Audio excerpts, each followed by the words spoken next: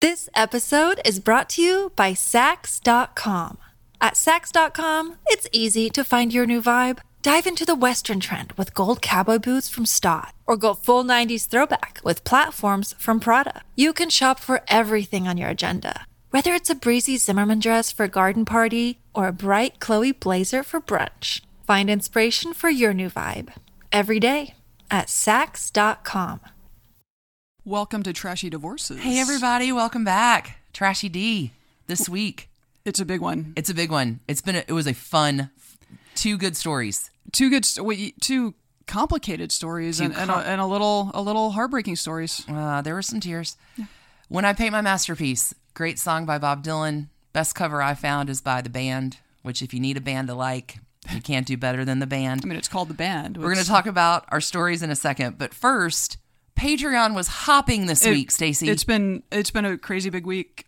Lots of fun stuff happening there. So much fun stuff happening on Patreon. You guys may want to consider coming on over. Lots of new patrons. Joining us. Let's give a thanks to our new patrons. Sure. Jamie and Katrina. Nicole, Melanie. Maricia and Carrie. Kimberly and Rachel. And holy smokes, Casey upped patronage this week. Casey was a $2 supporter. Now Casey is a $10 supporter. We're totally sending you an extra prize when thank yous and gifts mail the first week of May. So be on the lookout. Everybody, y'all rock. Thank you for supporting us over there. I hope you're finding all of the trash candy that you hope to find. Yeah, we are trying so hard to make sure that it is worth your while. And I know Alicia in particular is having a ball with it right now. Dude, this week has been a lot of fun. Stay tuned for the commercial break. We're going to tell you all about it. Yep. So this week, I covered the trashy divorce of Dominick and Ellen Dunne. You're like, Dominick Dunne, who's that? I was, yes. Maybe no listeners are, I don't know. I'm going to tell you, super trashy divorce, closeted life, marriage, kids, came back with a whole second career as a justice warrior writer where powerful people getting away with shit was his thing. And he is the godfather of all my trash candy, and I love him. He really is a good divorce. You have been referencing him the entire time I have known you. So it's 6 degrees of Dominick Dunne. I'm happy that you finally got to tell the full story because I've always been like, yeah, that guy sounds, cool. He's cool. Yeah. And now you know. Now I know. Who'd you cover this week, Stacey? Oh, boy. I've got the new love of your life. The new love of my life, Frida Kahlo, and her marriage and divorce and remarriage to Diego Rivera. These are two giants of 20th century art, and in particular of like Mexican art deities. And talk about painting your own masterpiece. My God, Frida Kahlo's life was so much more like spent in so much more pain. Physical, like I just didn't know. I learned so much about that story. Yeah, me too. It was great. Anyway, again, it's like when we finish with people who've already departed the world, I'm like, oh, I want to catch up on what they're doing now. But your new ghost girlfriend, I do not have insight into what they're doing now. So is Frida Kahlo. You ready to do this? May as well. Ruby seems ready with her little barking. Thanks everybody for yet another week of tuning in to Trashy Divorces. Please enjoy the episode. Cheers, y'all. See you on the flip.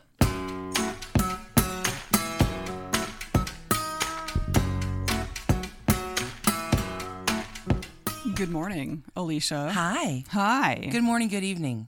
Good whatever time zone you're in. True. Australia. Could be any time. Australia.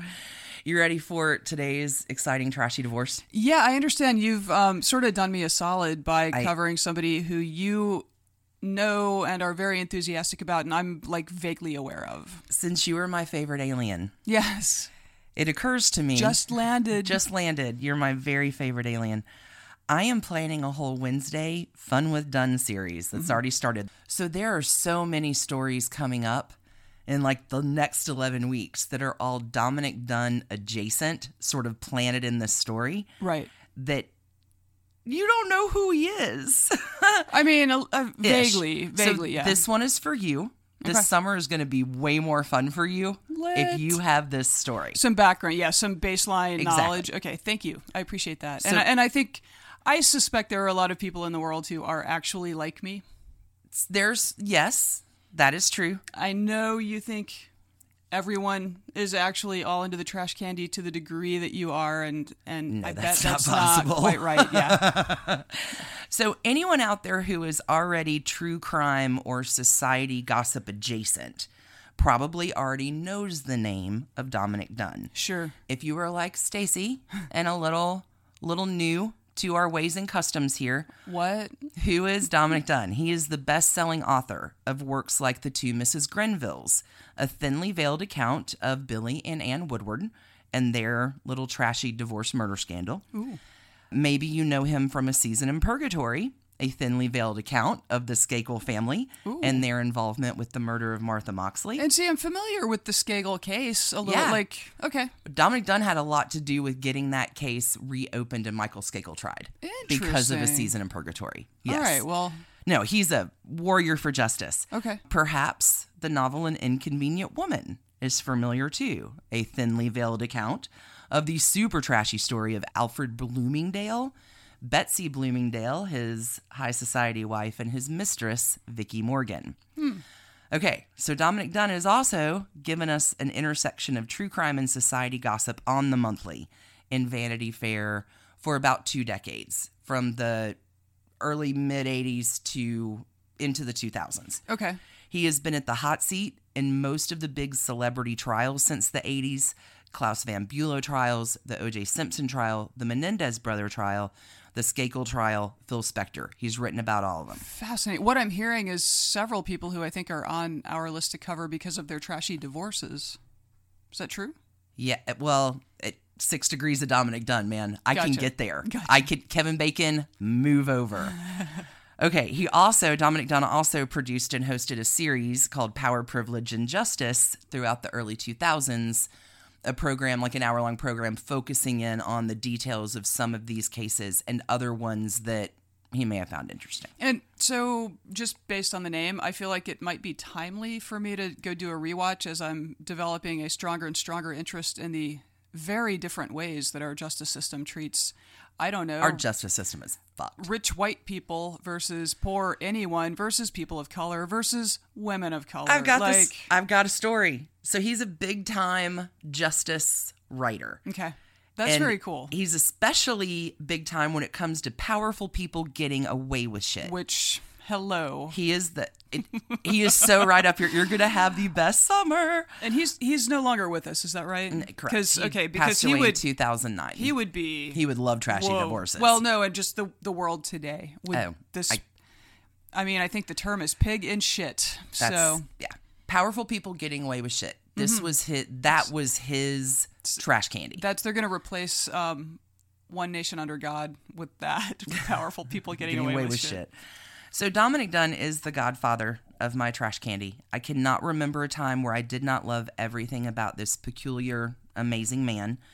In his books, he writes under the pseudonym. So when he talks about himself, he uses the name Gus Bailey, who is not at all a thinly veiled gay man. I mean, of course he's gay. You mean thinly veiled? You mean he's obviously a gay man? He's obviously a gay man. Of course he's gay. But in his fictional writing, he also gives a name to his ex-wife named Peach, which is so sweet. Like, she seriously is a peach of a girl. Aww. And it makes you curious.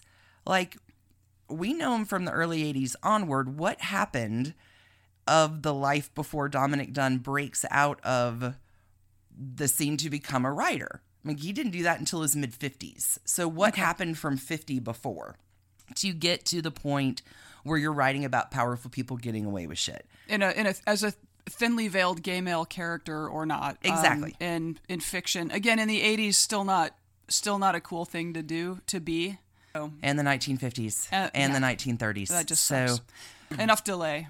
It all starts with a wonderful love story and a trashy divorce. Okay. Are you ready for the tale of Ellen and Dominick Dunne? Yeah. Our couple, Ellen, born January 28th, 1932. She's an Aquarius, air sign.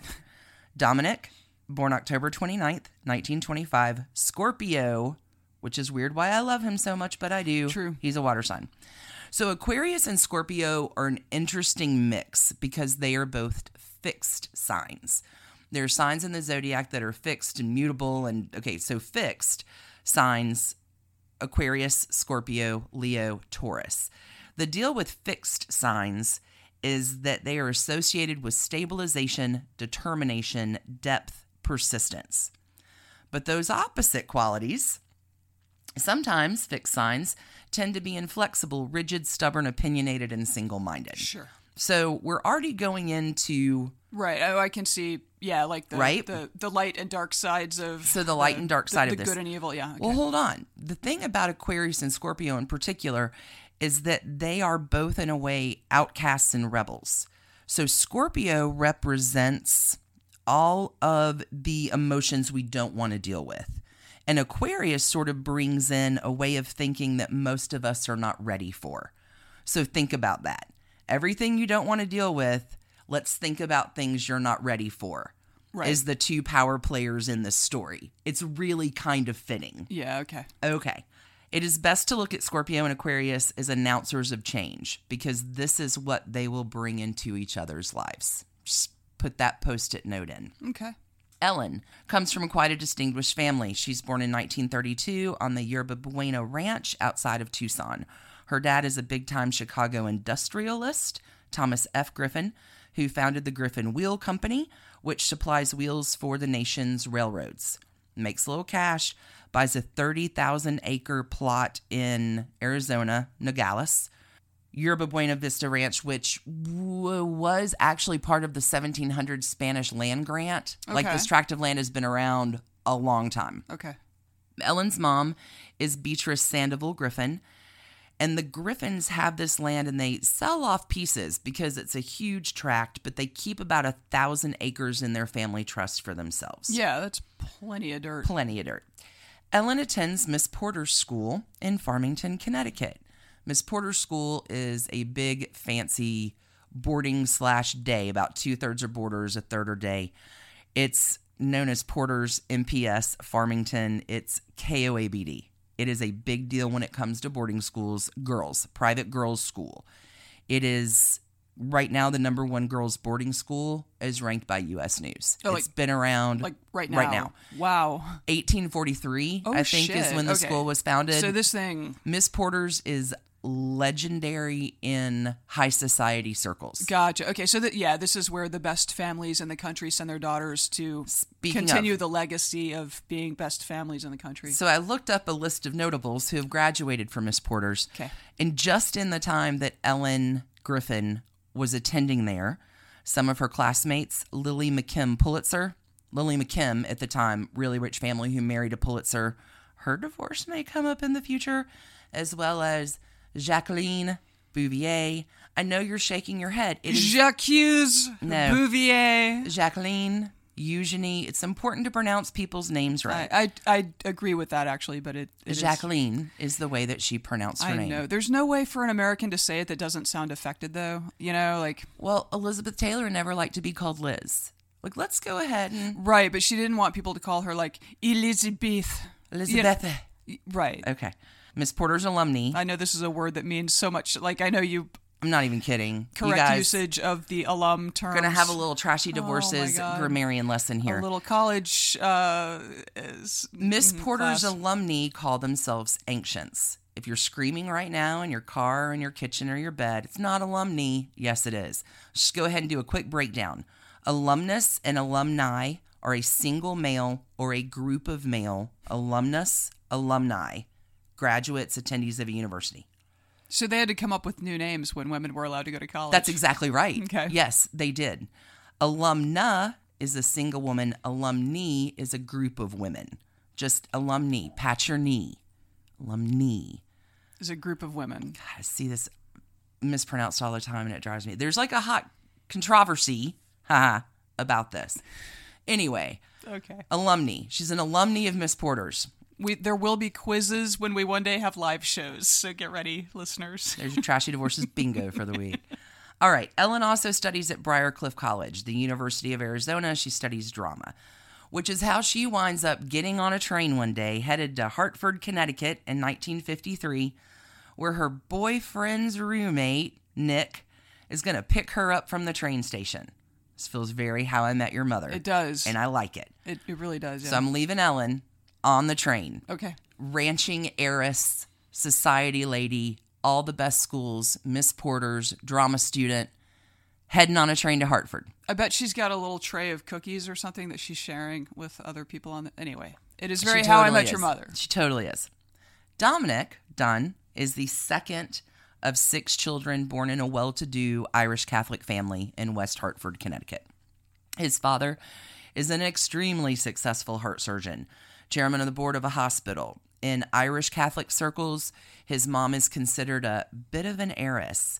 They live in a big gray stone house in the best part of town. Their parents belong to the best clubs, best private schools, Mrs. Godfrey's dancing classes. We were a big deal Irish Catholic family in a WASP city, but we were still the outsiders in the swanky life our parents created for us. So at the time, 1930s, like Irish Catholics are not at all approved in society, but the Dunnes have enough money to be there and play, but it's still very much like almost F. Scott Fitzgerald and that outsider looking in kind of thing, even though we're all playing in the same circles. Dominick does have a younger brother. The 5th of those 6 children is his brother, John Gregory, who actually does become quite a famous and legendary writer himself, who marries Joan Didion. We're going to talk about both of them within this story, as well as... These are star-studded. It's yeah. Oh, I'm glad you're sitting down. We're not even there yet. So, John Gregory Dunne once writes that the family had gone from steerage to the suburbs in 3 generations. They have the priest to dinner. That's how Irish Catholic the family is. So Dominick Dunne has an Aunt Harriet who lives in Hollywood, and he goes out to visit her when he's about 9. Oh. Aunt Harriet is the real deal. This is the aunt you want to have. And I think she would have liked our little podcast a lot. Oh, okay. She gives Dominick all the dish on locations.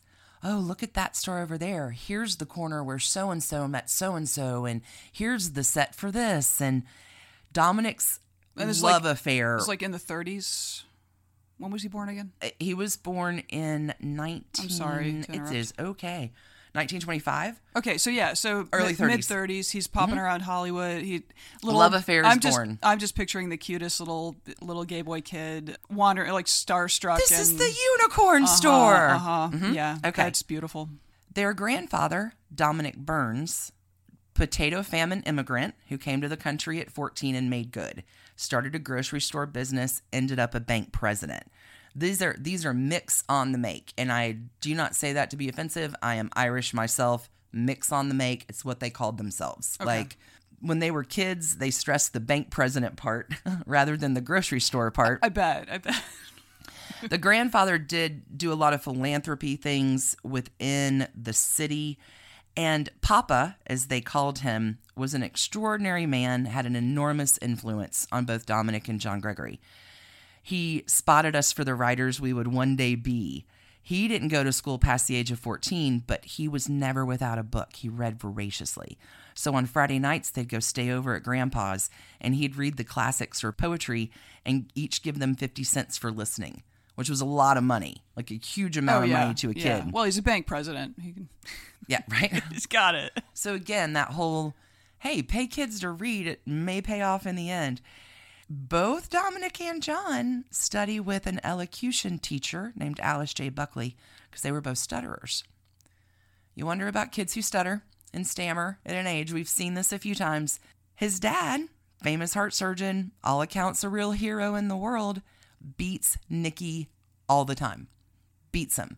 Can't stand having an effeminate kid. Yeah. It is... The story of domineering fathers, like... torturing their unknowingly perhaps gay sons is like old as the hills. Dominick's like, there's something about me that his dad just hated. We can read through those. Like, we know exactly what it is that your dad hated. And we are so sorry that happened. Dad mimicked him. Dominick, Nicky is his name in the house. To make fun of, never feels like he belongs, even in his own family. So now they have a family structure that's on the outside looking in, and you're in that family structure where you should be able to find some community. It's the story of gay life in the world. That's exactly it, right? So his opinion, Dominick's opinion of himself was just nothing because he believed all the stuff his dad said. He calls him a sissy. And Dominick Dunne talks about, like, in his 80s, like, that's a word that hurts and lingers. It can linger it may not seem like a big deal to y'all now, like our words have gotten much more aggressive, but that was so fitting. It's a word that lingers for a lifetime. So here Dominick is. Particularly coming from a parent. I mean, all this messaging, you're not good enough, you'll never be good enough, sure. You're a sissy, I beat you every day. In 1943, Dominick gets sent off. He's drafted out of his senior year at Canterbury School and sent overseas for basic training. Ends up in combat. Receives a Bronze Star Medal for saving a soldier's life in the Battle of Metz, I think, in 1944. Now, his older brother, he's the second son. His older brother, a lot like Jack Kennedy and his older brother who died during combat, older brother is the bomb. He's the prep school guy. He's the smart one. He is everything that Dominick is not. Gotcha. But now Dominick is won a Bronze Star. Now he's a war hero. He's a war hero. It's the only time Dad actually quits his criticism. See, like, the only good thing he ever did. And, like, to think of how, I don't know, parents traumatize kids, especially gay kids. Yeah. It sticks with him. He returns from war, goes to Williams College. After college, he goes into television in 1950, beginning of first career. Let's benchmark it, 1950. Okay. His first gig is as a floor manager or a stage manager. And this is in New York? This is in New York City. Okay, so for Robert Montgomery and the Howdy Doody Show. But back when TV was it's live. It's live TV. Okay. So he's working at Studio 8H at 30 Rock. He is making friends with actors and actresses who are up and coming. Sure. They're not known yet.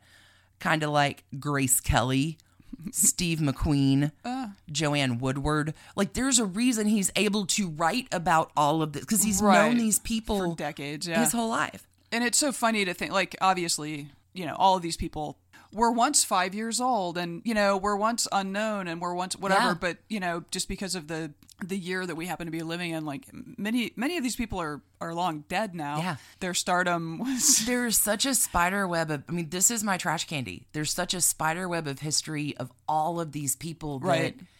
And you can't touch one part of the web without another part of the web shaking. Right. It's just fascinating.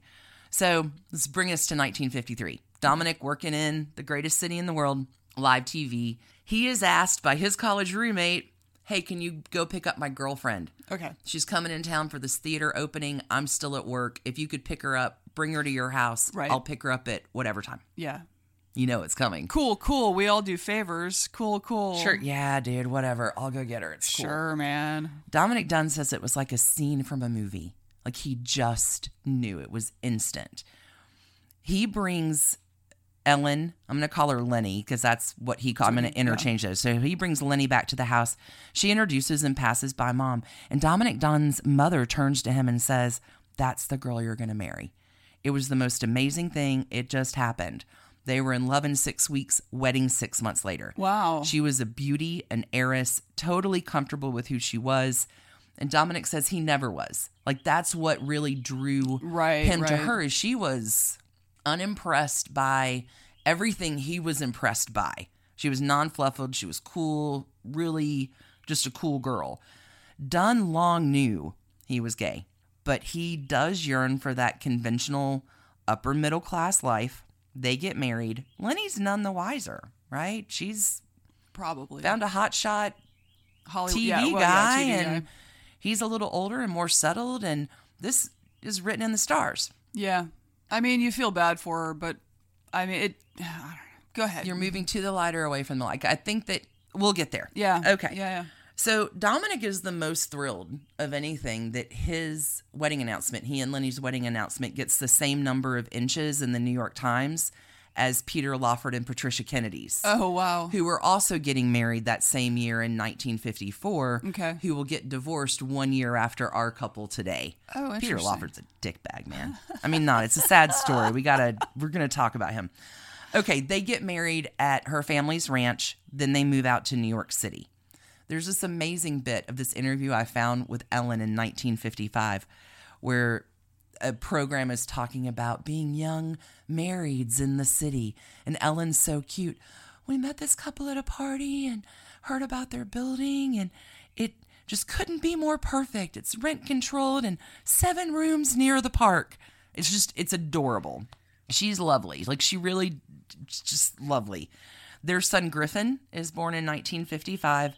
They have another son, Alex, as well in New York. Sadly, 2 more children are born, both girls, but sadly die within a week of their birth. So, some trauma. Yeah. You know, by 1957, Dominick is brought out to Hollywood by his friend Humphrey Bogart. Oh. Who's like, hey, I'd like you to work on this television version of The Petrified Forest. Why don't you come on out and, come on out and help? See what's up. Yeah. So Dunne gets out there and Bogey's like, hey, what are you doing on Friday, kid? Dominick Dunne's like, probably hanging out at the Garden of Allah, hanging out in my hotel room. Yeah. Bogey's like, come on over. So Dunne goes over to a party, Bogey's house on Friday night.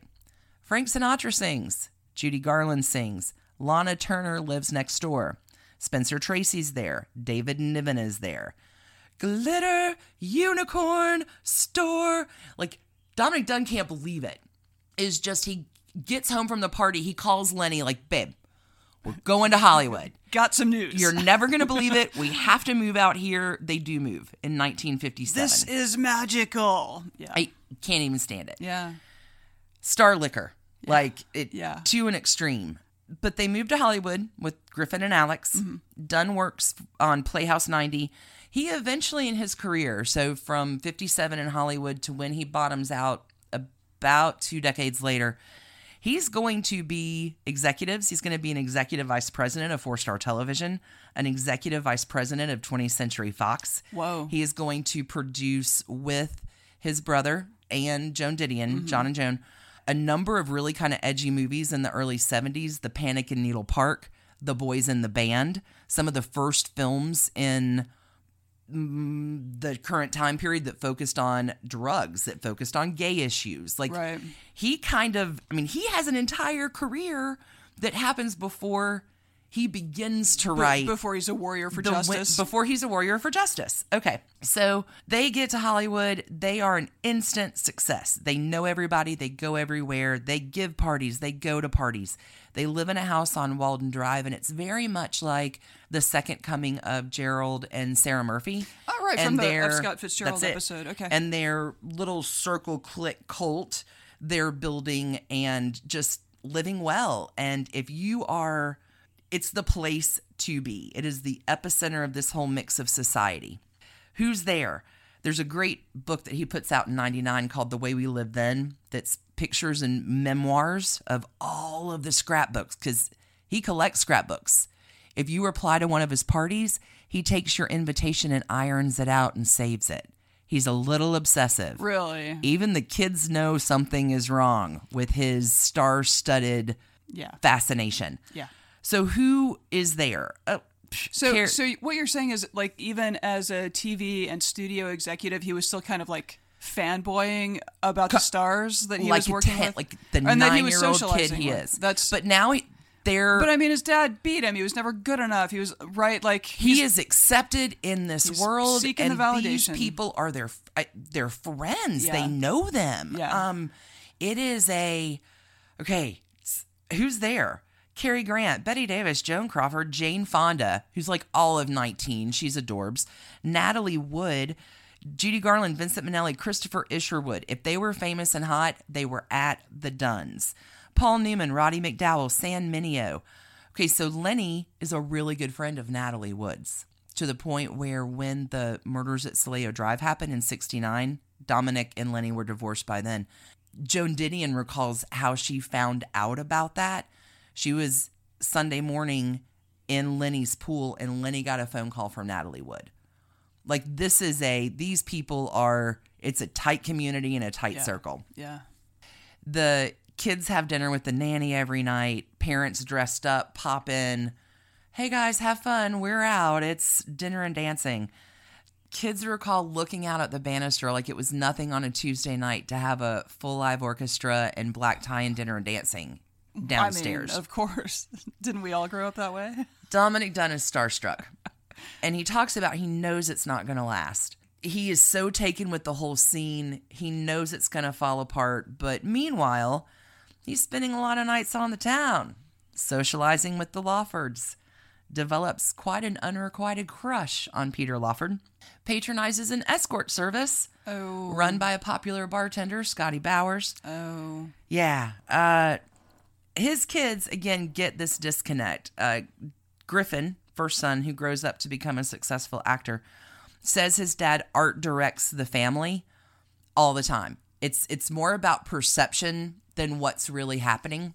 So every year for Christmas cards in the summer, they all get in their itchy clothes, and everybody has just looks of solemnity on their face. No one laughs, no one smiles. They're patterned after like the royal family Christmas cards. That's okay. Weird, but sure. They were deadly serious Christmas cards taken in the middle of summer. They weren't your happy Christmas cards, no smiling. They were, look how beautiful this family is. The one year that they take just the most charming picture I've seen of all three Dunne kids. They're all there, itchy clothes. And I guess Griffin's telling the story. Dominick Dunne walks around to click the button on the thing and he ends up tripping.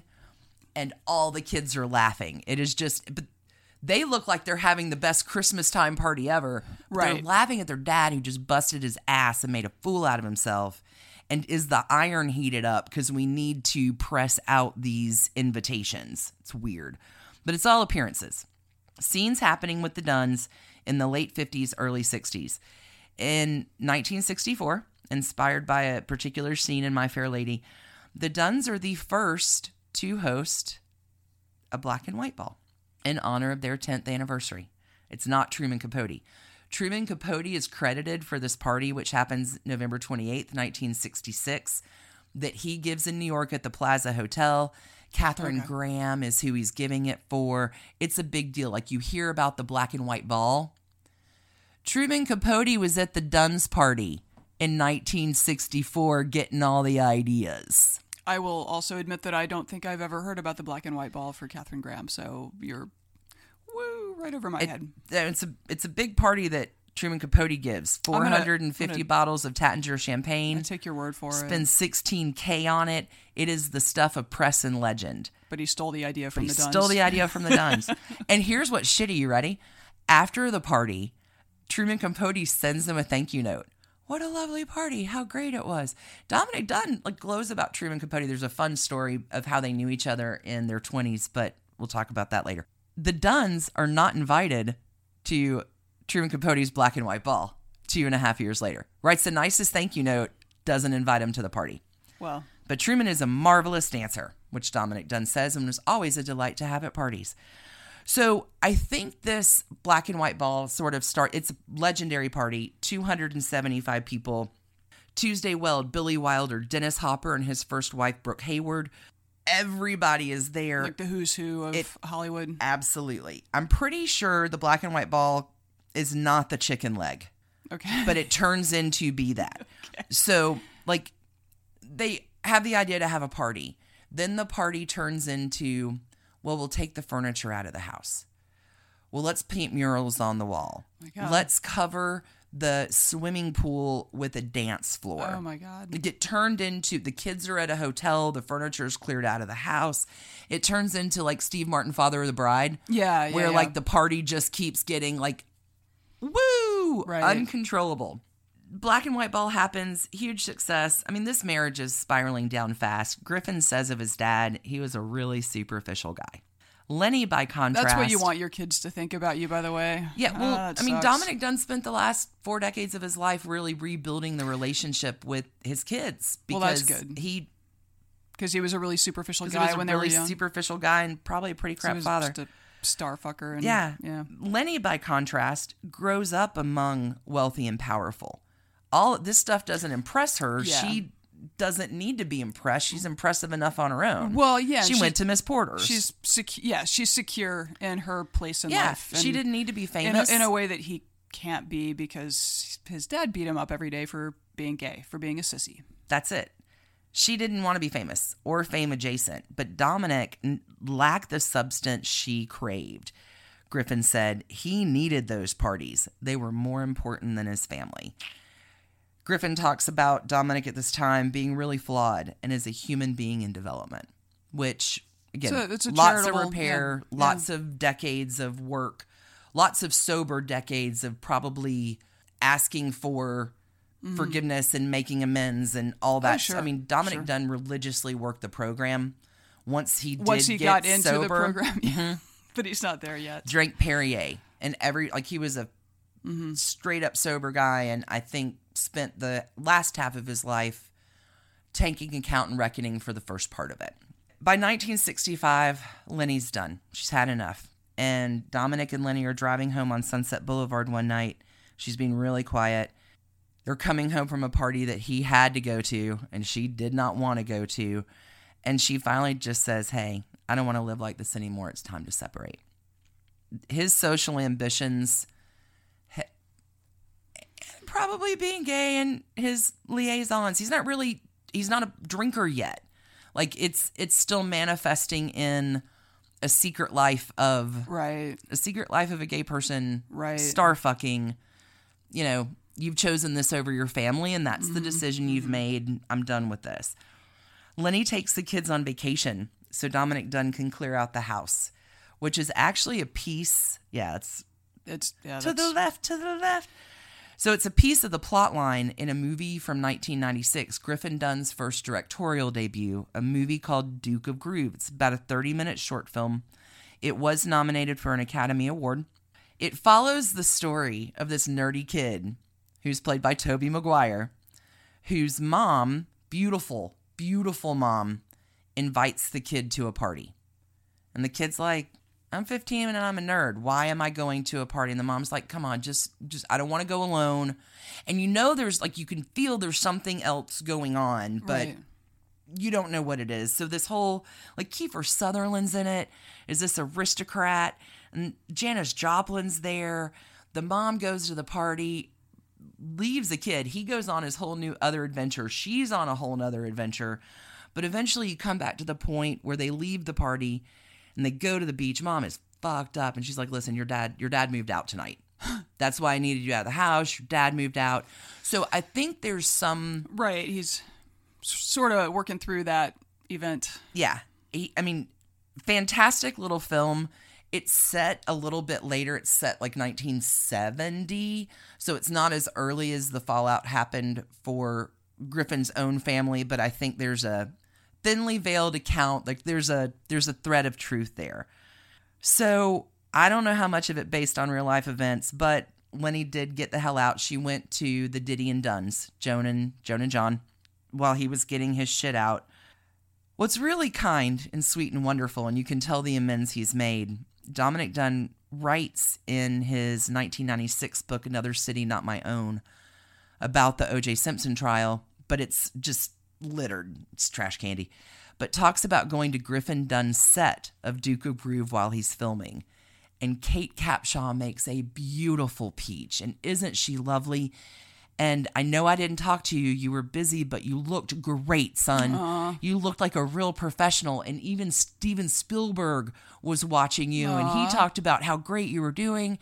And I know there's parts of this that reference me and Mom. And I'm okay with that. Aww. And I love you and you're doing great. Like, it's such a... I know, it's a very sweet and tender thing. Yeah, so he's just gushing all in this book about OJ. Yeah, okay. Like, I know I've been shit. I know I haven't paid attention. They're filming another miniseries of one of my books. I haven't even been to see that because this OJ trial is consuming my life.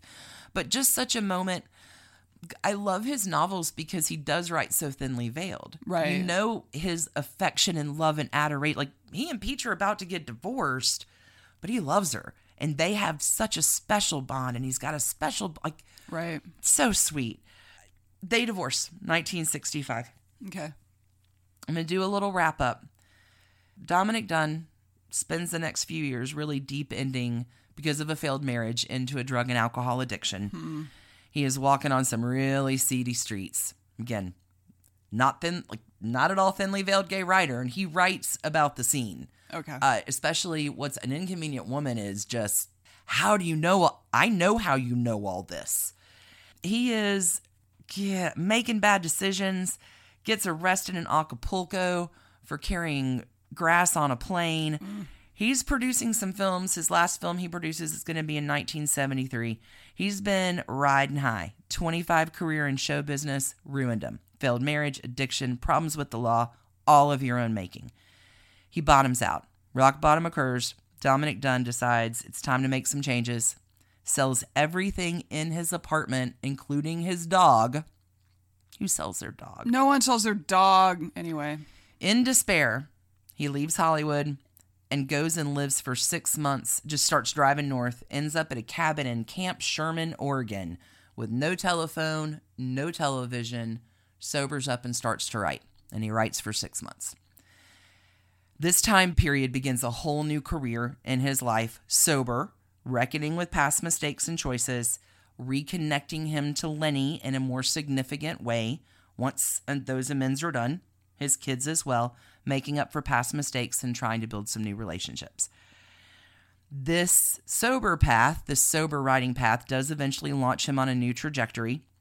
We will talk in the next 11 weeks, his post-divorce writing career, Joan and John, murder of his daughter, which happens in 1982. Wow. It's a travesty. Their beloved treasure of a daughter, Dominick, born in 1959 in California. I'm not sure if I went back and said that. It's okay. I don't think you did, but I didn't. But they had lost two. They had lost two lost baby two daughters. girls in 1959. Yeah. They do have a treasured daughter, Dominick. I think I skipped around in my story. Who in 1982 was murdered by her former boyfriend, John Sweeney, who was acquitted of second-degree murder, found guilty on voluntary manslaughter, and only served 2.5 years. Oh my God. Dominick says the trial was a disaster, hated the defense attorney, hated the judge. Killer got out of prison in 2.5 years. The experience, now I'm going to cry, changed me as a person and changed the course of my life. Mm-hmm. Out of that disaster, I began at the age of 50 to write in earnest, right, developing a passion for it I never had before. Oh, I bet. This turns him into a warrior justice for justice, warrior. Yeah. Lenny, after living in Beverly Hills for a while after that, does become ill with multiple sclerosis in the early 1980s. When she and Dominick are attending the murder trial of Dominick, John Sweeney's trial, she's in a wheelchair. Like, her health has not been great. By 1990, she builds a house back on 40 acres of her very favorite land of that 1,000. But I don't want to neglect mentioning something amazing about what Lenny does. After Dominique's death, Lenny founds an organization called the Justice for Homicide Victims Rights Organization. Her work is honored by President George Bush at the White House in 1989. She really devotes the rest of her life to the cause of victims have rights too. Mm-hmm. So I think that Dominick and Lenny both sort of found a new calling, a new purpose, right, with the murder of their daughter, which does make you cry. Yeah. Lenny passes away in 1997, losing her long battle with MS. Dominick lives until 2009, continuing to write and warrior justice. He passes away at 84 years old. Nice long life. Nice long life. What a life. Multiple iterations of a life. Mm-hmm. And I don't know, like, he painted his own masterpiece. It just took a while to get there. And you're either going to the light or running away from it. Sure. And what a journey. And what a journey of not just him as an individual, but the Aquarius Scorpio, the relationship between two people and what they show you and how it can grow and develop. Well, and the degree to which the world changed from 1925 to 2009. Yikes. Ain't that the truth? Yeah. That's my tragedy divorce today. There you go. Dominick Dunne and Eleanor Griffin Dunne. Do you feel prepped for what's coming this summer? I definitely. A little bit more? I feel like I just got a graduate level understanding of who Dominick Dunne is. Awesome. Without having to actually do any work myself. So thank you. Wait until I go into the next room where you see the wall I've built with yarn and index cards. We're going to have so much fun this summer. All right. You ready to take a break? Let's take a break. I can't wait to come back and hear your story. Let's do this. I need more coffee, and we will be back with Frida Kahlo and Diego Rivera. I'm so excited. Let's Painting do this. Painting some masterpieces. Hey, Trash Pandas. When you need a brain break from your day, let me recommend the game June's Journey for Android and iPhone. It's a hidden object mystery game where you are solving a murder, uncovering family secrets, and, I don't know, exposing official corruption, all in an extremely stylish 1920s setting. Every scene takes you deeper into the mystery and introduces you to an expansive cast of characters as June Parker explores the questions surrounding her sister's apparent murder-suicide at the family's beachfront estate. Add your own elements to the island, from lush gardens to gorgeous new buildings. This story has so many twists and turns. Right now, we are on a global journey attempting to rescue June's niece, Virginia. It's a great combo of gameplay. It's a memory puzzle, a design project, an intriguing storyline with genuinely fabulous art. When you want to let your mind wander, relax into this glorious 1920s murder mystery and get lost in the fun. Discover your inner detective when you download June's Journey for free today on iOS and Android. This episode is brought to you by Sax.com. At Sax.com, it's easy to find your new vibe. Dive into the Western trend with gold cowboy boots from Stott, or go full 90s throwback with platforms from Prada. You can shop for everything on your agenda, whether it's a breezy Zimmermann dress for a garden party or a bright Chloe blazer for brunch. Find inspiration for your new vibe every day at Sax.com. Look, Bumble knows you're exhausted by dating. All the must not take yourself too seriously and 6'1" since that matters. And what do I even say other than hey? Well, that's why they're introducing an all-new Bumble with exciting features to make compatibility easier, starting the chat better, and dating safer. They've changed, so you don't have to. Download the new Bumble now. Another day is here, and you're ready for it. What to wear? Check. Breakfast, lunch, and dinner? Check. Planning for what's next and how to save for it? That's where Bank of America can help. For your financial to-dos, Bank of America has experts ready to help get you closer to your goals. Get started at one of our local financial centers or 24/7 in our mobile banking app. Find a location near you at bankofamerica.com/talktous. What would you like the power to do? Mobile banking requires downloading the app and is only available for select devices. Message and data rates may apply. Bank of America N.A., member FDIC. And we're back. Stacy. Alicia. When I paint my masterpiece, you really do have double artist. I don't even know what a double artist is in astrology. You've got it this week. You know what? I have a gift for you. So I am doing the story of Mexican painters Frida Kahlo and Diego Rivera. So good. 20th century masters. Icon. Yeah. And Frida Kahlo is a 21st century icon for sure.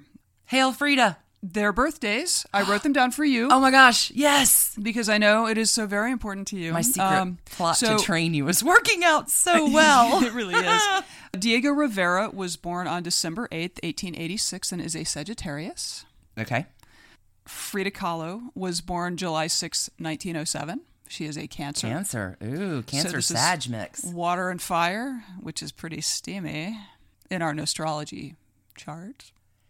It is. Okay, that's fascinating. There's a certain logic to it Cancer-Sag being pretty steamy.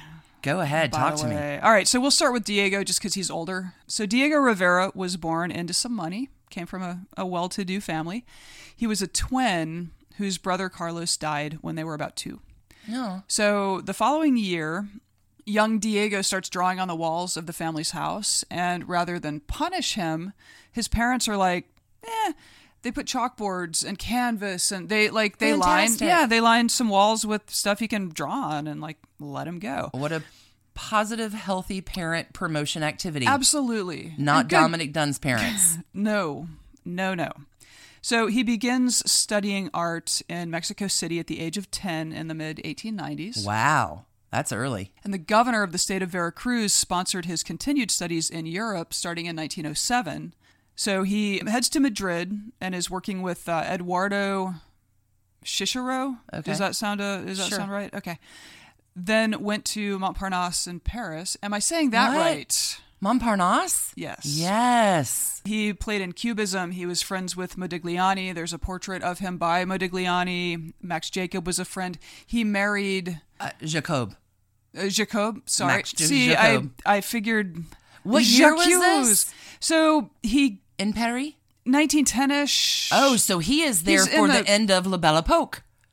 La Belle Époque. La Belle Époque, the beautiful age. Sure. No, like... Up to 1914. And he had his first marriage there. Wow. And to a woman artist, and they were friends with Picasso. They were part of the Picasso gang. He was part of all of that. Yes. Wow. So, and also, again, I don't know, when I say his family was well-to-do, I gathered there were quite a few political connections, because, again, the governor sponsored his... Sure. While in Paris, Mexico's ambassador to France, I guess they're having meals together sometimes or something, is like, hey, Diego, you should go to Italy for a few weeks and check out the Renaissance frescoes there, because those things will knock your socks off. And indeed, they do.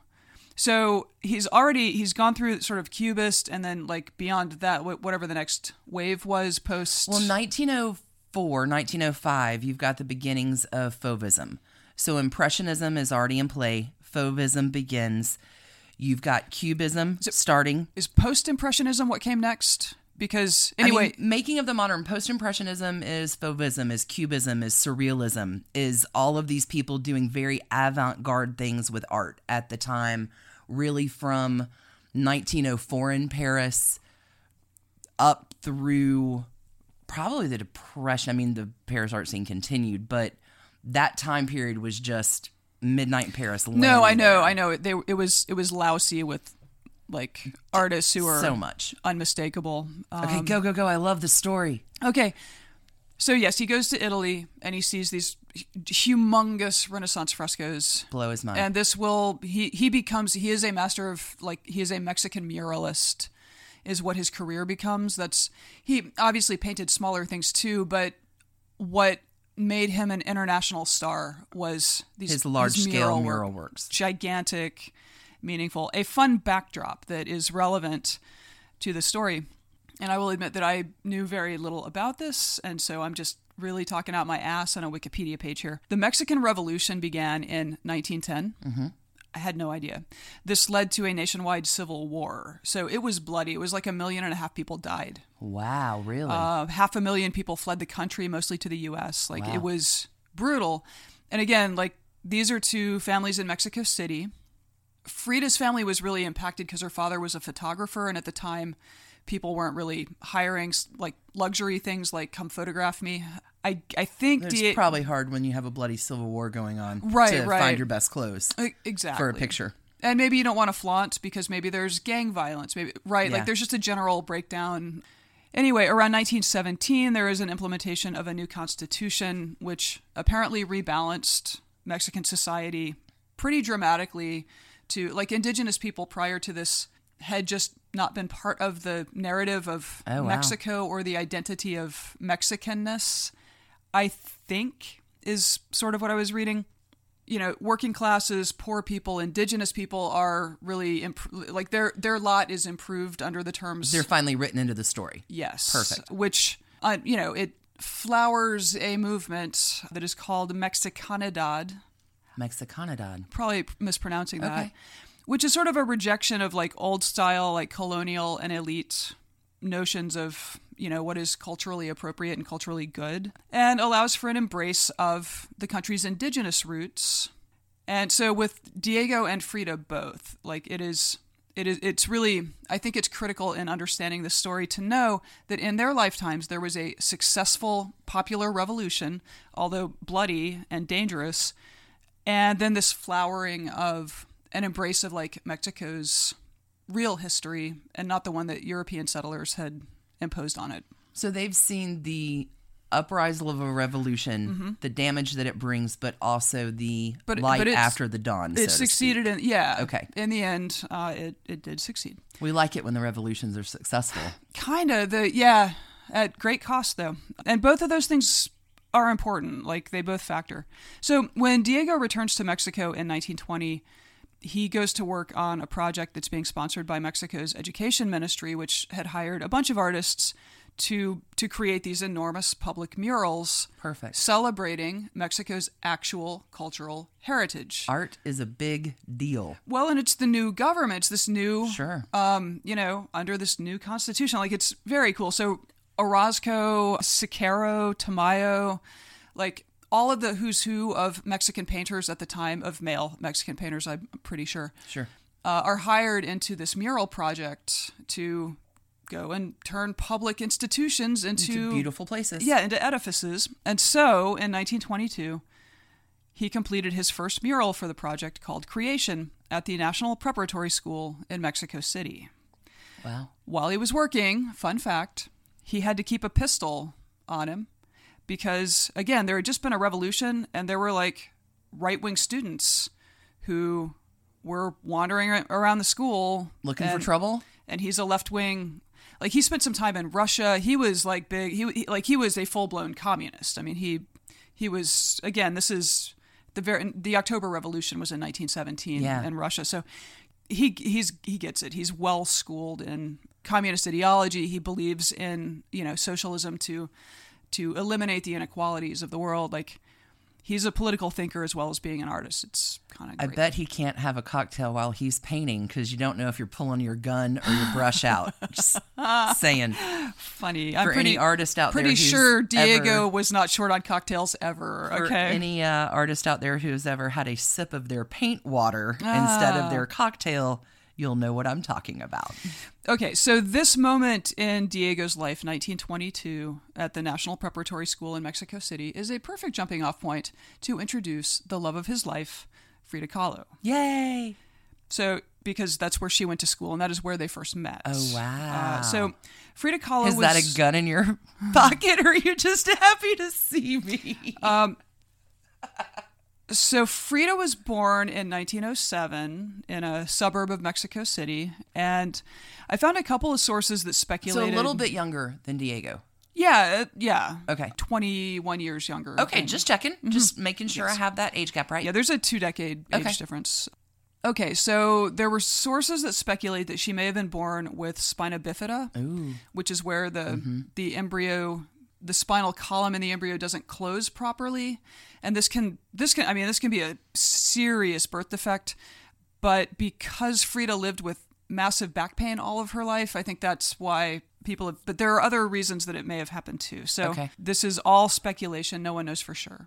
Just a thought. Speculation or spankulation? Speculation. We're drinking coffee this morning. We are drinking coffee this morning. You shouldn't hear spankulation. So, spina bifida or not, the fun is really just beginning for the physical ordeals of young Frida. Okay. At the age of 6, she developed polio, which left her right leg shorter and thinner than her left leg. Oh, wow. And kept her out of school for a year. So she has a younger sister. She has 2 older sisters and a younger sister. And she and her younger sister, Christina, ended up going to kindergarten together because she missed a year of school because of polio. It also, she hated her right leg, and this contributed to her adopting traditional Mexican dresses, the long skirts. To cover it. Mm-hmm. It was just a vanity thing that she just hated. Okay, so she goes to kindergarten, then she goes on to other school. Turns out she's kind of a troublemaker. And really? Once in school, she was expelled from one school, the German school that her father wanted her to attend because she was his favorite, and her father was German. Okay. So she was then sent to a vocational school for teachers, although her dream was to be a doctor. She was molested by a female teacher at the school. What? And so left there. And so then we jump ahead to 1922. And Frida is accepted to the National Preparatory School as one of only 35 girls in a class of 2,000. Wow. Or a student body of 2,000. Wow. And so here she first encounters Diego. And she's 15. They met. She would sneak into the auditorium and watch him work. And in the 2002 movie of Frida, they sort of dramatize the scene. She's dragged all of her friends into a balcony to lay low and whisper and watch because he's got a nude woman, a model that he's painting into his creation.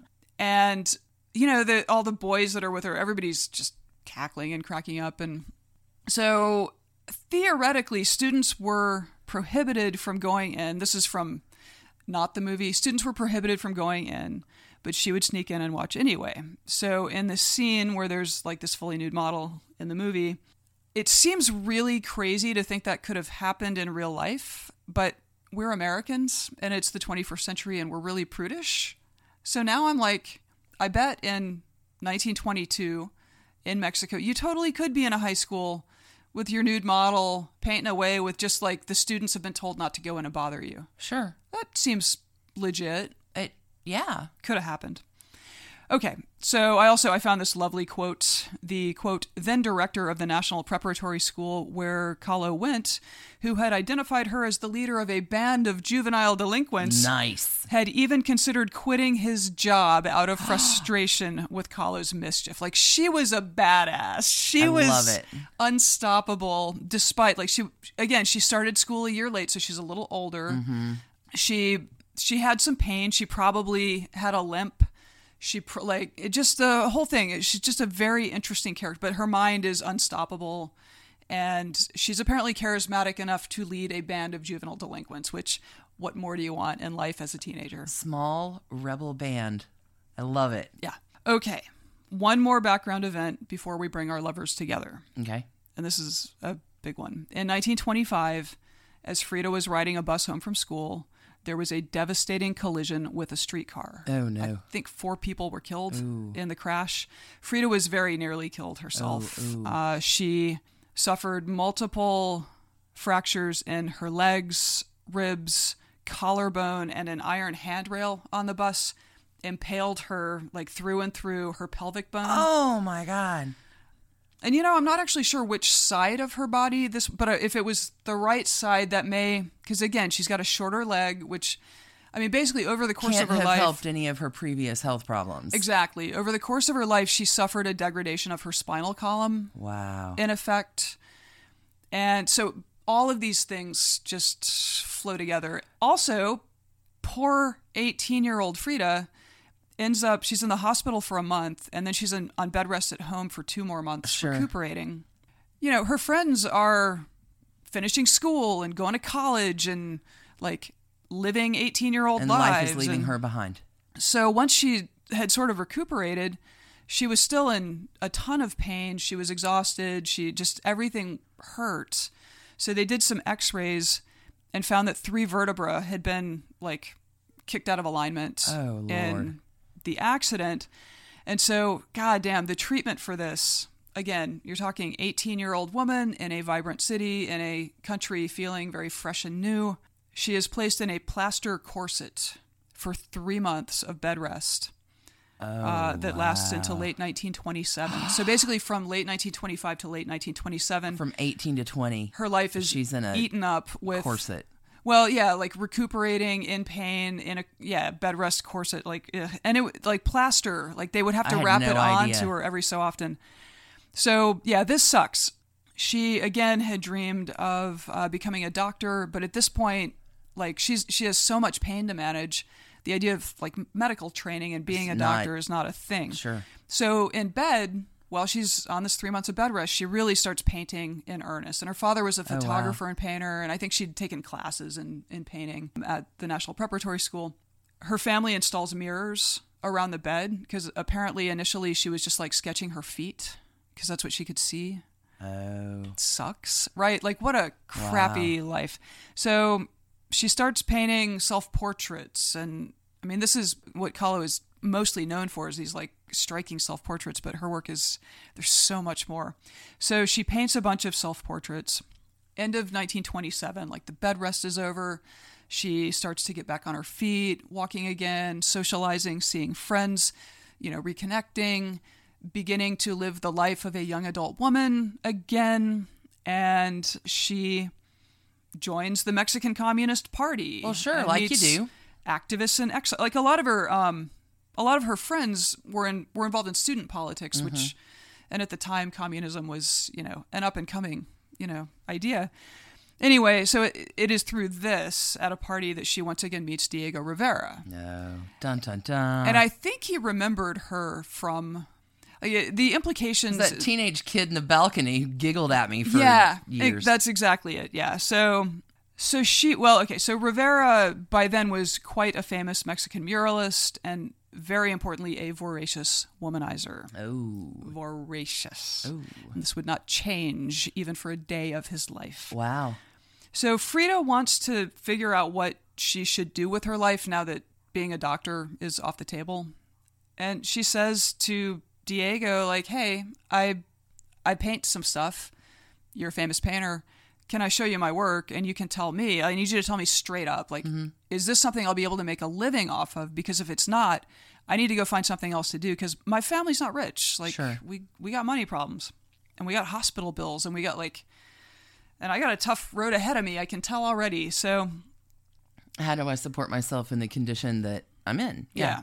So Diego agrees and he was immediately taken by her work. Like, we all know why, because we've all seen it.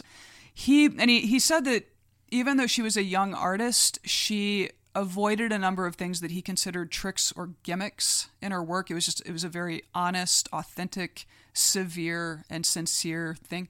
Wow. Like, she never tried to make herself more beautiful, but she also never tried to make herself less beautiful than she actually was.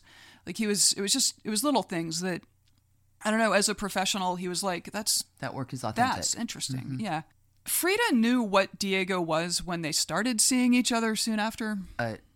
Notorious womanizer? And so did everyone else. Oh, no. And when they married in 1929, her mother was against it. Oh. Diego is a very tall man, and he was a very rotund man. He was a fat guy. Really? Yeah. He takes up space. Like, no two ways about it. Like, Diego's a big guy. And Frida, of course, is a tiny, petite, her mother called it a marriage between an elephant and a dove. Oh, mama. But Diego was super generous with the family. Apparently he paid off their mortgage. Oh, wow. Just nice. They moved to a more rural place outside of Mexico City where Frida was able to sort of explore more about like authentic Mexican identity and indigenous culture stuff and just sort of be an anti-colonialist, post-revolution communist Mexican woman and artist. Communist.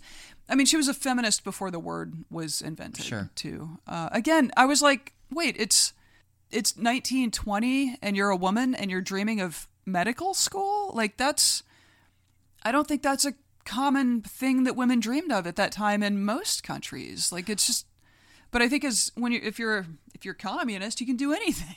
They let you. Not just that, but look at any time period across the globe post-revolution. So you had the same sort of happening in the U.S. with the end of World War I. Right? You've got flappers. You have women gaining their own agency. You've got the 19th Amendment allowing women the right to vote in 1920. So Mexico goes through a similar upheaval in what's going on in their culture and society, and it breeds all of these new ideas and possibilities and opportunities and hope where maybe you weren't having those in a more like before the society went through its shift. Right. Changes, man. Yeah. And I feel like these two really are just emblematic of a particular set of changes that were occurring. Okay, so in the early 1930s, they lived on and off in the United States because Diego kept getting mural commissions, like for the San Francisco Stock Exchange and the Detroit Museum of Art, and Rockefeller Center came later. That's a very famous one. The 30s? So Depression is hit and they're working like Public Works Administration stuff. Kind of, okay. Yeah. I'm not sure the Public Works Administration had actually started yet, but definitely I think Diego's work inspired a lot of the artists who ended up being like core to that. That sounds right. So they're in San Francisco for, I don't know, a year. And then that turns into jobs in New York City. Diego had a retrospective at the Museum of Modern Art. Wow. Then they head to Detroit for 1932. And Frida was not happy. She was not really, she liked San Francisco and New York. Detroit, she did not like, but she was really uncomfortable in the United States because they are moving among like the 1%ers of the day. Like, Henry Ford is throwing parties for them, like that kind of thing. So they're with the high crust upper society set, and America is suffering through a goddamn depression. And people are starving to death. Yeah. So and she and Diego are communists, and these are like the preeminent capitalists of the era. Talk about not fitting in. Not fitting in. She was just uncomfortable with like the rich people that they were meeting, and she felt that they were boring and heartless. She wrote to a friend, "It's terrifying to see the rich having parties day and night while thousands and thousands of people are dying of hunger." Wow. But, I mean, from a 2019 perspective, consider this. So the year that she was in Detroit, 1932, Congress, in order to combat the Great Depression, changed the law so that incomes over $200,000, which is about around $3 million today, were taxed at 63%. Wow. That rate would increase to 94% by 1944. And so compared to today's 1%ers, the Fords, the Rockefellers, the Goodyears, like all these, titans of industry, they were givers, man. They were givers. Well, they were givers on purpose, but look at what we were able to do. Well, they build roads, build but infrastructures. We also expropriated a lot of their wealth to make sure that we could survive another day. Anyway. You know what? I don't want to hear a word about Elizabeth Warren's 2% tax over $50 million. Yeah, can't. I'm done. No, I mean, I want to hear all the words. No, I want to hear all the words about that because I don't think that's a bad plan. Yeah, it's that's not a pain point. See, what's fun about trashy divorces is it's all repetition. What is past is prologue. We can always find, that's a really solid current legal fact today. That was nice. Well observational. Done. Thank you. Got it. Thank you. Continue. Another thing happened in their year in Detroit. Frida got pregnant. Oh. It was not her first pregnancy during the marriage. Okay. And she had previously had an abortion. I don't know. I read that she was ambivalent about being a mother. I suspect that having spent several years of her life laid up from illness, she was ambivalent about whether her body could have a pregnancy and whether... I have a feeling the idea of...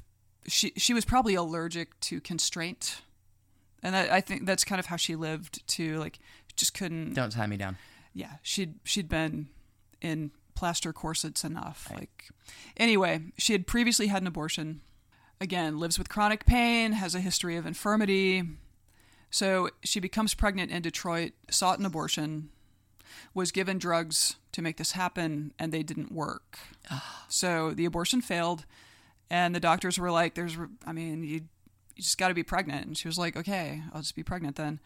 Except a few weeks later, she miscarried and suffered a terrible hemorrhage with the miscarriage.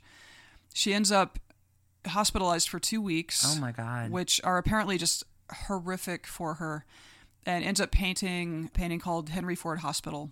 And I think this is the first example of, there's a way that Kahlo indicates agony in her paintings where she will have a nude figure that is basically herself, but a nude figure on a bed where the torso, the upper body, the arms are splayed in one direction and the legs, knees are splayed in the other.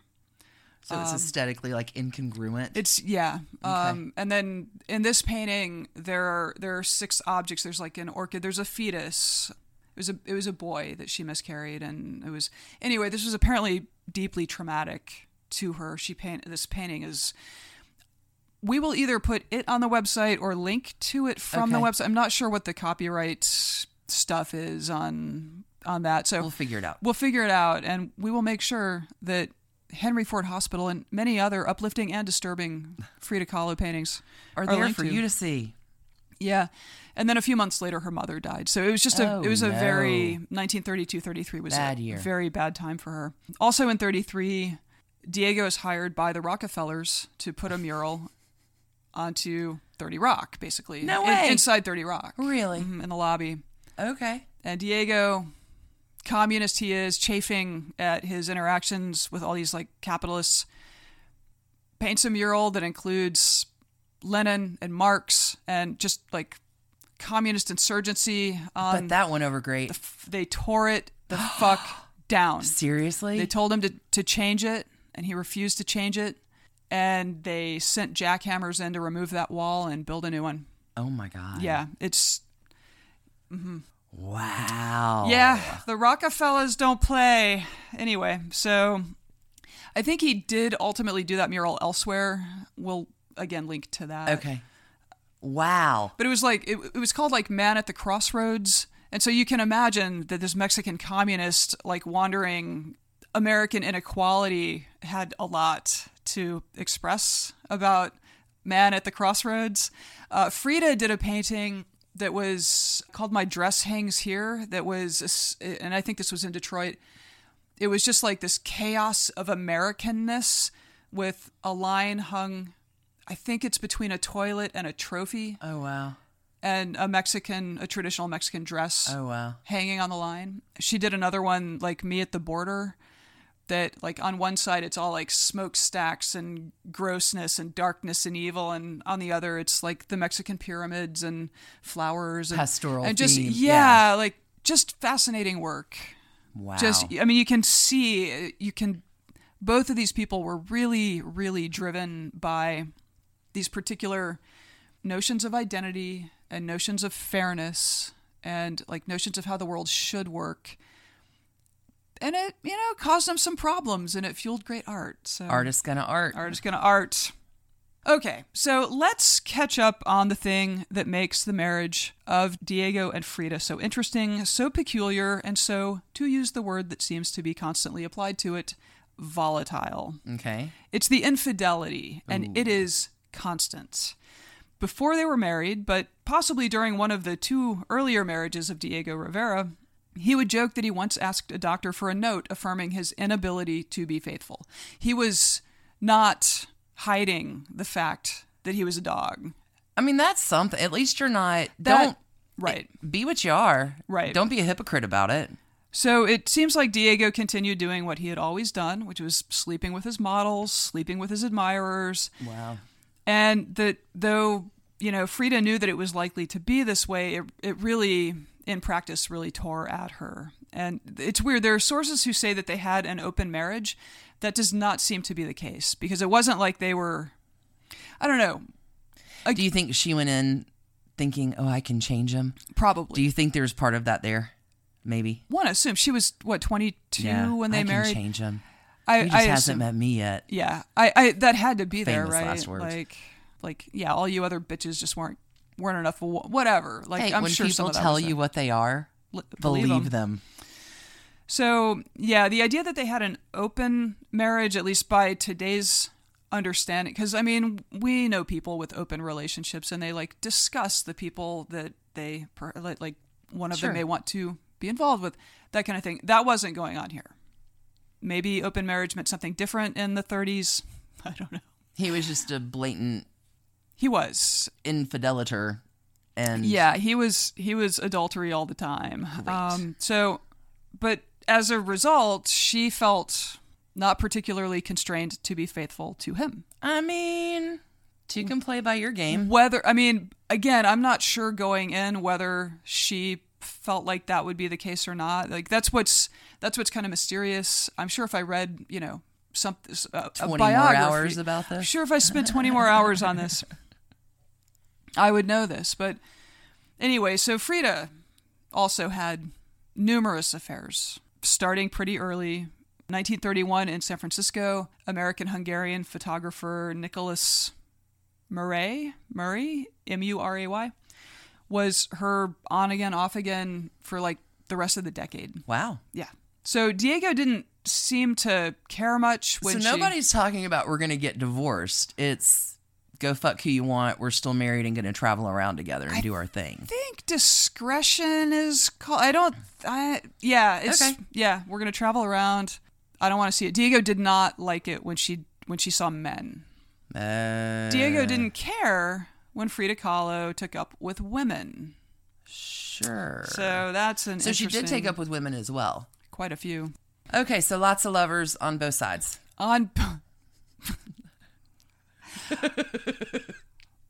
Okay, so the affair with Nicholas Murray was not the only affair. It was not the most significant affair, even though it may have been the longest running. In 1934, her mom has died. She's had the Henry Ford Hospital thing in Detroit, like a whole thing. 1934, they go back to Mexico City. Diego begins an affair with Frida's younger sister, Christina, the one she ended up in kindergarten with because she lost a year. Like her baby sister? They've been like this. And Christina was married and had 2 kids, but her husband was abusive and then had abandoned her after the birth of their second son. Oh, God. So, Diego and Frida come back to Mexico City and as happy champions. To be home. Yeah, and we won America. Like, cool. So famous and painters. And then he starts fucking around with her sister. Yikes. Yeah, so Frida was having more health problems. She, around this period, she has a surgery for appendicitis, appendix is out. Several of her toes became gangrenous. I think on, again, that right leg was not getting blood flow properly. So those got amputated. She had another abortion. And she was taking a ton of medication too, which may also have factored into... Also, she loved tequila. Let's not downplay that. By the end of her life, Frida Kahlo was she was stuck in a hospital by one of her doctors once to dry out because she was a significant, but so was Diego, I think, significant alcoholic. They lived well. She died young. There was excess. Yeah. I'd rather die while I'm living than live while I'm dead. There you go. So, she's trapped in this body that is a fresh nightmare daily. Wow. She's painting it out, but still, she's trapped in it, and she discovers the affair with her sister in 1935 and is heartbroken. I saw... Natch. Oh, there was one source that was and it really hurt her feelings. Oh, really? You think? Okay, she moves out. She's like, fuck this. You guys Good both suck. Her sister was also heartbroken, that obviously wasn't what her sister intended. She paints a painting called A Few Small Nips. To me, it's disturbing, but it's also very funny. And it's got that same setup where it's a woman on a bed, top splayed in one direction, legs splayed in the other. Broken. Okay. Covered in stab wounds, and next to the bed is a man holding a knife, her killer. Blood spatter on it, and true crime adjacent. It was a murder case that was in the papers around this time, and the judge, I don't know, the guy had stabbed his wife or girlfriend 20-something times, and the judge is like, "Why did you do that?" And the guy goes, "It was just a few small nips." Yeah. So she paints herself, and basically that's Diego with the knife. Wow. To reflect her feelings about the affair with her sister. Wow. Man, she did not hold back. She was a brave storyteller visually. She did reconcile with Diego and with her sister later that year. Their affair ended, obviously. She moves back in by the end of 1935, but this marriage is deeply wounded, and the infidelities continued. It's not like they were like, you know what, we might want to try a different way. Oh, no. No. 1937, Diego and Frida, who are both influential communists, worked with the Mexican government to win asylum for Russian dissident Leon Trotsky. Oh, wow. And he had opposed the rise of Stalin in the Soviet Union, and so Stalin was after him. Sure. They move him into Frida's dad's house, he and his wife. And it's a good place to hide out. Yeah, it is. Well, and he's got a ton of bodyguards. It's a big deal. It's a production. And Frida starts an affair with Trotsky because she knows that'll hurt Diego. Oh, God. Because, Diego was expelled from the Mexican Communist Party because he was a Trotskyite back in the day. There's this whole thing, Trotsky was basically his hero. So Frida is like, you fucked my sister? Watch this. Oh. Paints him a painting. It didn't last long, but it was enough to really stick it to Diego. So this is, they've been married less than a decade, and this is what their marriage has turned into. Chicken leg's name is Trotsky. Good God. There are competing infidelities. It's this grudge match of sex with other people. It's really weird. So 1938, French surrealist André Breton famous French surrealist, visits Diego and loves Frida's work, is like, "You are a surrealist." He describes her paintings as, quote, "a ribbon around a bomb," which is like the fucking coolest thing you could possibly say. Sets her up with a show in New York with art dealer Julian Levy, and offered to arrange a Paris showing as well. Oh, wow. So off she goes to New York for the show. Fantastic. She's there for 3 months. It is spectacular. She sells half the art that's on display, and over that 3 months has at least 3 affairs, including with Julian Levy. Wow. Then hops on. Oh, and Nicolas Mouret was there. So, sure. Keeping it going. She heads to Paris. Just hop across the pond, where her sexual exploits included an affair with American expat stage sensation Josephine Baker. Love it. Apparently, she took a run at Georgia O'Keeffe one time, but O'Keeffe was sick and nothing Not really happened. in the mood. But she remarked that it was apparently a lifelong disappointment for her that nothing happened with Georgia O'Keeffe. Wow. I know it's a little off-brand for us to be applauding the infidelity, but some of these stories it's just funny.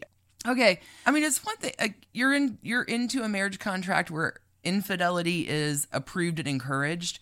So listeners, Trashy Divorces does not condone infidelity in any way in your marriage. Where it's a lie. Unless it's part of your vows. Yeah, basically. Go for it. Okay. So Frida herself is something of a sensation in Paris. The Louvre purchased one of her paintings, and she was the only, I think, Mexican artist or Latin American artist to end up in the Louvre's collection in the 20th century. Wow. Or before. Anyway, at the time. Okay. She was it. She appeared on the cover of Vogue, French Vogue. She returns to Mexico City late in 1939. And Diego has begun a high-profile affair with a famous actress who joked that she was beautiful, and she joked that she had a thing for ugly men. And so in the press, because again, this was a high-profile affair, this was referred to as the Beauty and the Beast, Diego thought maybe she would want to marry him, so he asks for a divorce, and Frida's like, fine. Cool. I mean, their friends are like they just kept fucking other people, and it just kept wearing away at their marriage, and ultimately, so I found one sentence from Frida that I thought was so just in sort of defending this pattern of infidelity to a biographer. She said, "I do not think the banks of a river suffer by letting the water run." Wow. I mean, given the amount of hurt that these people inflicted on each other, I think this is not necessarily an honest statement. Welcome to a Cancer and a Sagittarius. Steamy. Okay, so despite being divorced, they stayed really close. She handled his correspondence, and I don't know, they continued to be close. Because this is another interesting and peculiar thing about their marriage and their divorce. They're absolutely passionate about each other. In spite of all these ways that they continually wound one another, they love each other as artists, as friends, and as comrades in a political struggle. Diego was just unable to show her any fidelity, and she just ultimately gave up on needing to show it back to him, which kind of makes sense. But that is not the end. The trashy divorce. They're trashy divorce. They're done. Of Frida and Diego, it doesn't take. What? It doesn't stick. Oh, no. In 1940, Trotsky, who by this point had moved on to different lodgings in Mexico City, was murdered by, some of Stalin's people, a Mexican-born Soviet agent, whatever. It was trashy weird. divorce's bingo card is lit. Right, but because of the affair, he and Diego had been fighting, and so Diego was briefly considered as actually for several months, was considered a suspect. Really? Diego skips town and goes to San Francisco. Frida and her sister actually are both rounded up and held in custody for a couple days under suspicion of having something to do with it.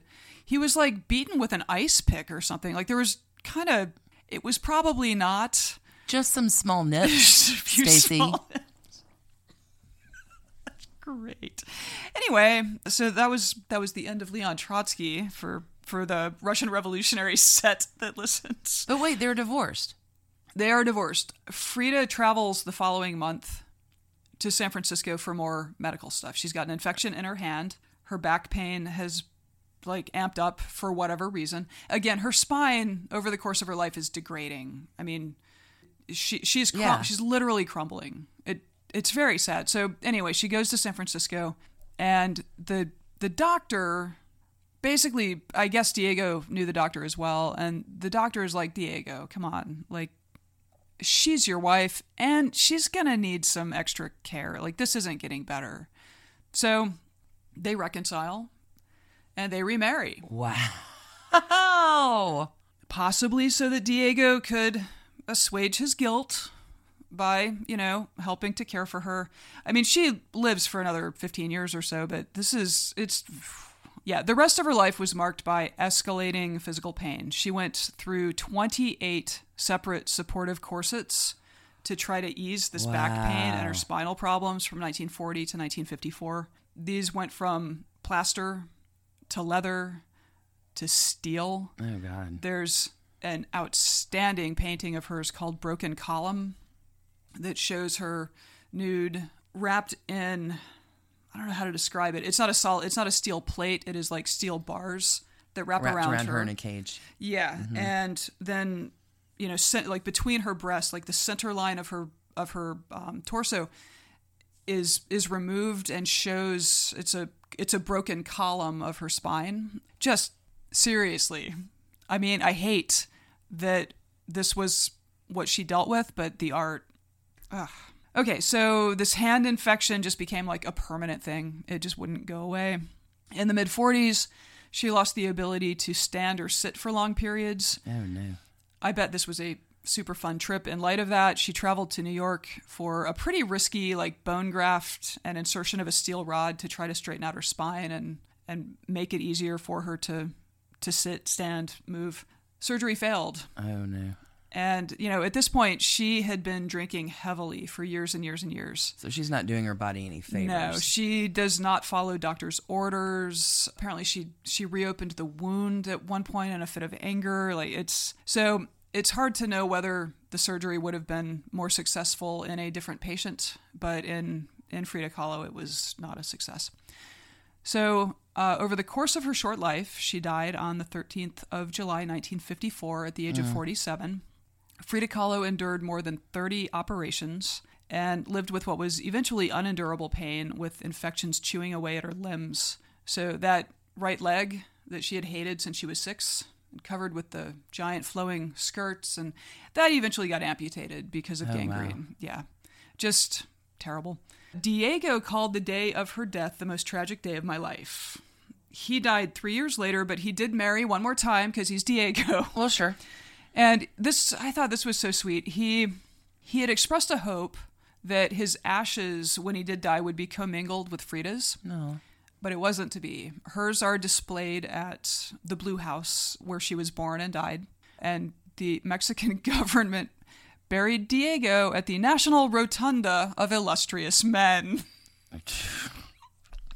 Live in such a weird world. Really weird world. Really sexist, weird world. The Blue House, though, where she spent her childhood, and she really spent most of her life there. There's a very cool, briefly in their marriage, I think it's the San Angel house. It's 2 houses connected by a footbridge on the top level. It was a very modern 1940s kind of structure. Apparently, Frida always kept her door on that side locked, though, so Diego actually couldn't come across and say hi. Sweet. So, Perfect. Yeah. So, I mean, these are 2 giants of the art world, although Frida's work didn't gain the enduring respect that it deserved until it was rediscovered a generation later. And she became iconic for just a variety of identity groups. So feminists, Chicanos, queer folk, like all manner of weirdo, people with chronic conditions. Like, long live Frida. Long live Frida. And as a figure in popular culture, she's really had the last laugh. She became the first Latin American artist whose work auctioned for more than $1 million when Sotheby's sold Diego and I for $1.43 million in 1990. Wow. I think one of her pieces went for $8 million more recently. Mexico has declared her work like part of Mexican cultural heritage, and it is against the law to export original art by Frida Kahlo that is in Mexico. You can't take it out of the country. So anything that's not currently in Mexico is free to be sold on the market, but otherwise it must stay in Mexico. Wow. Yeah. It's very clear that Diego and Frida had a lifelong love for one another, even if their marriage was highly atypical and sometimes broke down entirely. Want to do trash cans? I need to take a breath for a Okay, second. That let's was an take a breath. amazing story. Yeah. I didn't know. I didn't either. I knew Any of that. some of it. I knew she had chronic pain. I knew, like, her paintings are pretty straightforward in communicating that. The emotional pain What a fantastic trashy divorce. Like, as somebody in the audience, like, it, again, you don't want to, like, cheerlead pain, but boy, does great art come from it. Well, and that's like what you go through and what you endure defines you. Like, you look at Diego and the Rockefellers, like, nope, we got to take that down. We want to pay you as an artist to use your amazing soul as an artist to do something unique as an artist, but no, we don't approve of that. But not that. Yeah. Powerful people getting away with shit. Yeah. It's for sure. Okay, great story. Beautifully done. Thank you. Thanks. That was a lot of fun. I feel like maybe on some level you're a little in love with Frida Kahlo. A little bit. That was a different narrative than you've ever told. I was by the time I was kind of crushing on her. I'm not going to lie there. Do you think our new yard cat is going to be named Frida Kahlo? Frida Catlo? Frida Kahlo. Frida Catlo. Listeners, let us know. Let us know what you it's think. done. Is that Frida Kahlo out back? All right, trash cans. Trash cans. Yeah. Dominick Dunne and Lenny, I mean, sweet story. 15-year marriage, 3 kids. What a family. Pull it to good story at the end. Justice for Warrior, but homosexual going in, like, I don't know, 3. It balances out, maybe. I mean, at it part of the sounds like he was so, like, superficial and just like a shitty husband and father for a good stretch of time there. The length of the marriage. Yeah, I can say 3, and the escort services. Yeah. Nothing, Okay, 3. Yeah. I Three think 3 and a half. works. Yeah, 3. Yeah. I mean, he's the godfather. I don't know of my about 3 and a trash half. candy. It seems like I'm gonna go middle. I'm gonna go 3. 3. Okay, yeah. I think that's good. Okay, well, what have you got? So, again, like, by the end of this, I was just like, I'm in love with Frida Frida Kahlo. Kahlo, maybe my dream woman.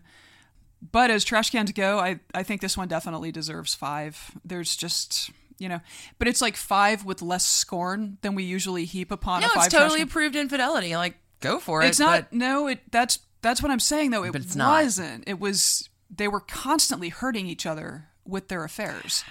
So it wasn't. That's what's Okay. so strange. I think they thought they were being very modern and maybe very European about their relationship, and they weren't. He's been to France. He knows how it works. Well, he's been to France. He's been married in France, and then he had a kid out of wedlock in France while he was married in France. Okay, I'll go 5. 5, yeah. 5. But, again, with less scorn. It seems like Diego was just uniformly and pretty openly adulterous. And what lists I could cobble together of Frida's lovers during the marriage was long and very well balanced between men and women. Good like, for her. she ate the world, and it killed her. But I don't know. Like, there is something heroic in her story. Frida Kahlo's badass. She's badass. She's badass. So pretty good up. Trashy Divorces. Thanks, everybody, for tuning in. Yeah, thanks for listening. That was a lot of fun. We hope you enjoyed. I feel like I want some tequila now. I feel like I just want to immerse myself in Frida Kahlo art. I've lost you, haven't I? Uh-huh. I've lost you. Yeah. All right. Well, maybe you can go visit your new yard cat outside. Frida Kahlo. Thanks, everybody, for tuning in. We appreciate you. See you next week. See you next week. Keep it trashy. Stay single. It trashy. Marry Diego Rivera and have 1,000 affairs. Don't do that. Or stay single. Stay single and keep it trashy. Bye, Until y'all. next week. And thanks to you for listening. Trashy Divorces is a Hemlock Creatives production, created and produced right here in Atlanta, Georgia by us, Stacy and Alicia, with a little research and writing help from the brilliant Melissa O. Our art is by Sydney V. Smith. That's Sydney V. Smith at carbonmade.com. And our music is used with permission of Ratsy.